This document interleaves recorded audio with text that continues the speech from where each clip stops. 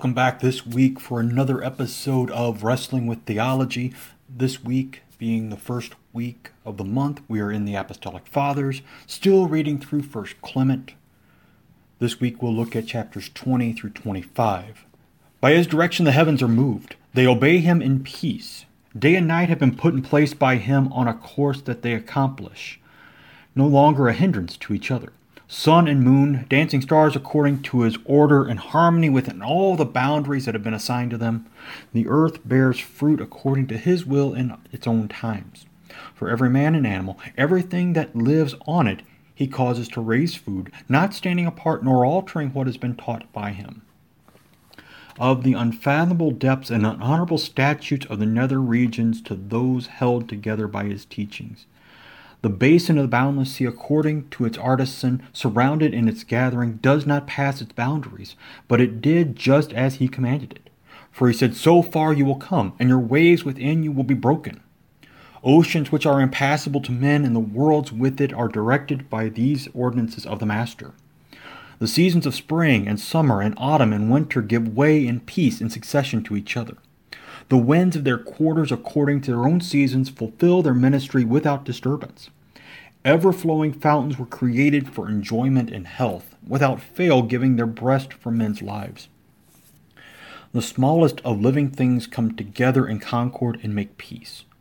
All these things the great Demiurge and Master of everything ordered in peace and concord, doing good unto all things, but beyond our measure, who have taken refuge in his house according to our Lord Jesus Christ, in whom be the glory and the majesty forever and ever. Amen.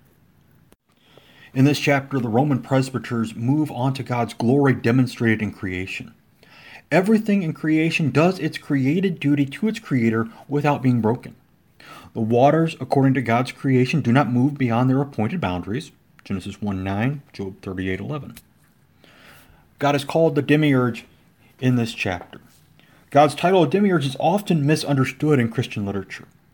Very often, the title is understood in its most prominent context, the Gnostic scriptures. Gnostics believe that the Demiurge created the material world. According to the Gnostic scriptures, the goal of life is to shed the material world in favor of the spiritual realm. Therefore, the Gnostics declared that the body was nothing, but the soul was everything. That death was the soul's release from the Demiurge's bodily prison. To the Gnostics, the Demiurge was a demigod subordinate to the true God.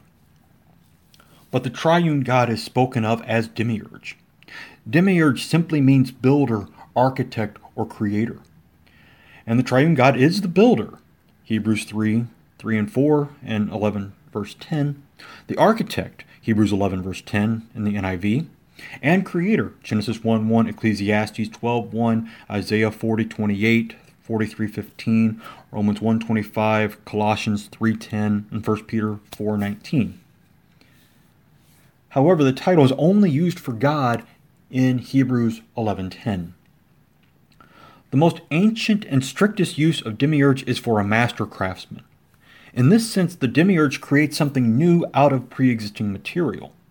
This brings in many differences in the interpretation of the biblical creation narrative. Some view God's entire creative work simply in the first two verses of the Bible. In the beginning, God created the heavens and the earth. The earth was without form and void, and darkness was on the face of the deep, and the Spirit of God was hovering over the face of the waters. From these verses, they suggest that God created all the material necessary for the universe in an instant, and then fashioned it into the universe over the course of the 6 days of creation. This view is in keeping with the strict understanding of Demiurge. However, the Septuagint did not use Demiurge in reference to God as creator, so that the layperson would not think that God only formed or fashioned the universe from pre-existing matter. God created it from nothing. And while it does give the opportunity for confusion, Demiurge is an acceptable title for God in its limits. We move on to chapter 21. See, beloved, none of all his good works will be in our judgment, if we walk worthily of him and do good and well-pleasing things before him with concord. For he says thus, the Lord's Spirit is a lamp searching the closets of the belly. We see how near he is in that nothing escapes him of our thoughts or our reasonings which we make. Therefore righteousness will not desert us from his will. Rather, let us strike against foolish and senseless men, those who exalt themselves instead of God and boast in the joyfulness of their words. Let us reverence the Lord Jesus Christ, our instructor in the fear of God, who gave his blood for our sake. Let us guide our women for the good. Let us make manifest the lovely disposition of the purity of their tongues through silence, their love not according to factiousness, but to all who fear God piously let them be treated equal. Let our children be made partakers of instruction in Christ. Let them learn how lowliness of mind prevails with God, how pure love is powerful before God, how the fear of him is good and great and saves everyone who walks in purity therein with holiness. For he is the searcher of the inner thoughts and the inner desires. His breath is in us, and when he desires, he will take it away. Following the example of the rest of creation, the Roman presbyters encouraged the Corinthians to walk worthy of God as the crown of his creation. St. Paul wrote to the Philippians, "Only let your manner of life be worthy of the gospel of Christ, so that whether I come and see you or am absent, I may hear of you that you are standing firm in one spirit, with one mind striving side by side for the faith of the gospel." Philippians 1:27. The Holy Spirit is a lamp to lighten Christians to believe God's word. Proverbs 20:27. In this worthiness of God, Christians should be encouraged to strike out against foolish and senseless men. The word translated senseless is predominantly used to describe people who are both intellectually and ethically foolish or irrational. It literally means being without a mind. They not only think in foolish and senseless ways, but their actions reveal their foolishness. In the New Testament, the word involves moral judgment as well. Luke 24:25, Galatians 3:1 and 3, and Titus 2:3. In their foolishness, they exalt themselves against God and boast about their own words and thoughts. Such boasting, James says, is done in arrogance. All such boasting is evil, he says in chapter 4, verse 16. These are not to be struck in anger, but in correction. Since they have exalted themselves, they need to be put in their proper place, so that God may sit in his proper place. In order to achieve this, there must be reverent preaching, teaching, and guiding in God's word. All of God's creatures need to have this instruction regardless of gender, age, or race. All are to be taught the benefits of lowliness of mind, humility, pure love, and proper fear of God. These teachings show God as the searcher of inner thoughts and desires. From Hebrews 4:12. We move on into chapter 22. But all these things confirm faith in Christ. For also he, through the Holy Spirit, thus calls us, "Come, children, listen to me. I will teach you the fear of the Lord. What man is he who desires life, who loves to see good days? He restrains your tongue from evil, and your lips will not speak deceit. Turn aside from evil and do good.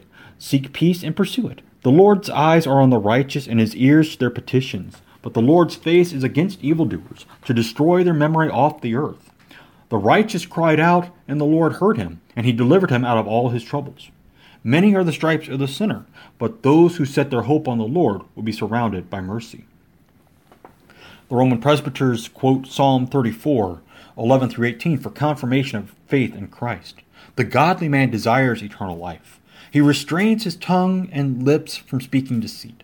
The godly man seeks peace because he follows the Prince of Peace.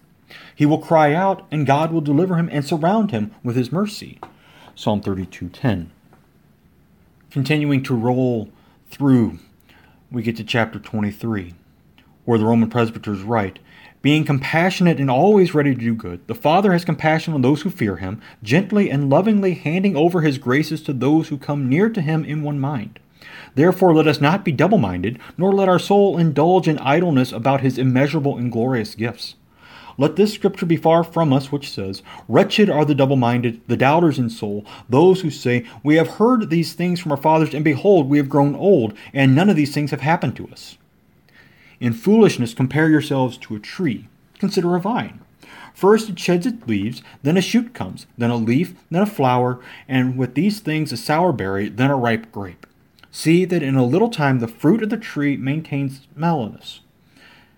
Truly his will be completed quickly and unexpectedly, having witnessed together with the Scriptures that he will come quickly and not tarry. The Lord, even the Holy One, whom you expect, will come unexpectedly into his temple." The Father shows his compassion to those who believe in him. His graces are poured out upon his children through the Holy Spirit, Titus 3:6. We are not to doubt, but be certain of his grace and compassion toward us. Doubt has no place in the Christian faith. Those who doubt call God a liar. We heard these things from our fathers, and behold, we have grown old, and none of these things have happened to us. These are the words of the headstrong and arrogant party in Corinth. They had heard Paul's words in his epistles to Corinth and other congregations. They had heard the warnings, but they put them aside until they came true. Paul's words had been so long before. Indications from later in this epistle, especially chapters 44 and 47, show that the presbyters originally appointed by Paul in Corinth had passed away and been replaced by the next generation. These would be the presbyters that have recently been deposed by the headstrong and arrogant. The Roman presbyters continue in Paul's thoughts that Christ would be coming quickly. They warn the headstrong and arrogant in Corinth of their need for repentance before it is too late. The purpose of this letter is not to heap accusations on top of each other. The Roman presbyters are reaching out in brotherly concern to their fellow Christians and presbyters about the sin that they are committing. The Roman presbyters are seeking repentance from the headstrong and arrogant.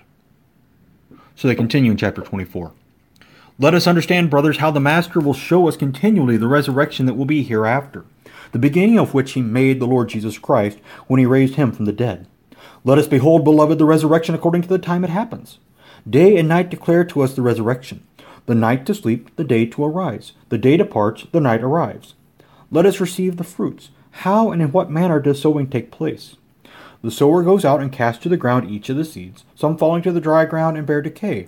Then out of their decay the Master's mighty providence rises from it, and out of one many increase and bear fruit. The Roman presbyters point the Corinthians to the resurrection on the last day. The resurrection to everlasting life began on Easter morning with Jesus' resurrection from the dead. Through his resurrection as the beginning, we have the promise of our own resurrection. It will come to fulfillment on the last day. However, the picture of our resurrection is shown to us even in the cycle of night and day. The night comes when we are given to sleep, but the sunrise raises us back up again for another day in God's creation. The Roman presbyters also relate the resurrection to the common experience of farming. Our death is symbolized in the death of the seed for the manifestation of many fruits later. And we conclude this week with chapter 25. This is one of those portions of 1 Clement that brings a lot of people to questions as we talk about the Arabian fable of the phoenix. Let's look at what the Roman presbyters have to say. Let us behold the wonderful thing that is coming in the regions of the east, that is, in those around Arabia. For there is a bird called the phoenix. It is the only begotten who will begin to live for 500 years. When it is time for its death, it makes its coffin out of frankincense and myrrh and other spices, into which it enters and dies in the fullness of time. But as the flesh rots, a worm is born, which puts forth its wings out of moisture of the dead creature. Then it becomes lusty and takes that coffin, which the bones of its parents is, and these things it carries from the country of Arabia into Egypt, to the place called the City of the Sun. And in the daytime, in the sight of everything, it flies and places them on the altar of the sun and sets forth to return. Therefore the priest will examine the writings of the times and find that the 500th year has been completed. The phoenix is another picture of the resurrection. Although the phoenix is a mythological creature, it shows the diluted picture of the promise of the resurrection given to our first parents in Eden. In Islam and Egyptian mythology, the phoenix declares God's promise of the resurrection. Being the only begotten shows the uniqueness of the phoenix, as Jesus is also unique. When its life cycle approaches its end, the phoenix gathers together a coffin of frankincense, myrrh, and spices. The parallels to Jesus continue as two of the three gifts of the Magi are listed, Matthew 2, 11 and 12. The phoenix's death and resurrection show it crawling into its own coffin and dying in the fullness of time. Jesus came down as the babe of Bethlehem. He crawled around in the world he had made, which was now nothing more than a coffin. St. Paul writes, "But when the fullness of time had come, God sent forth his Son, born of woman, born under the law, to redeem those who were under the law, so that we might receive adoption as sons." Galatians 4, 4 and 5. Jesus' birth, death, and resurrection were brought about in the fullness of time, so that he might redeem mankind. He redeems mankind through his sacrificial death. But on the last day, when time shall be no more, he will destroy the coffin that this world has become with fire, in order to create a new heaven and new earth. Isaiah 65:17, 2 Peter 3:7. The Roman presbyters say the 500th year has been completed, to remind the Corinthians that we are living in the end times. It is not much longer before Jesus returns and casts the fire on the earth he wished had already been kindled in his earthly ministry. We'll take a stop here for this week. Quite a lot in here, especially the views of the Roman presbyters on the resurrection and the promise that we have in Christ. Not that this world is all there is, but there is a better world to come. And that is what we look for at the beginning of Advent, is we look at the end so that we know the promise that the end of time is not the end of us, but that Christ will come back to bring us into everlasting life. And it is in that promise that I leave you this week as you wrestle with theology.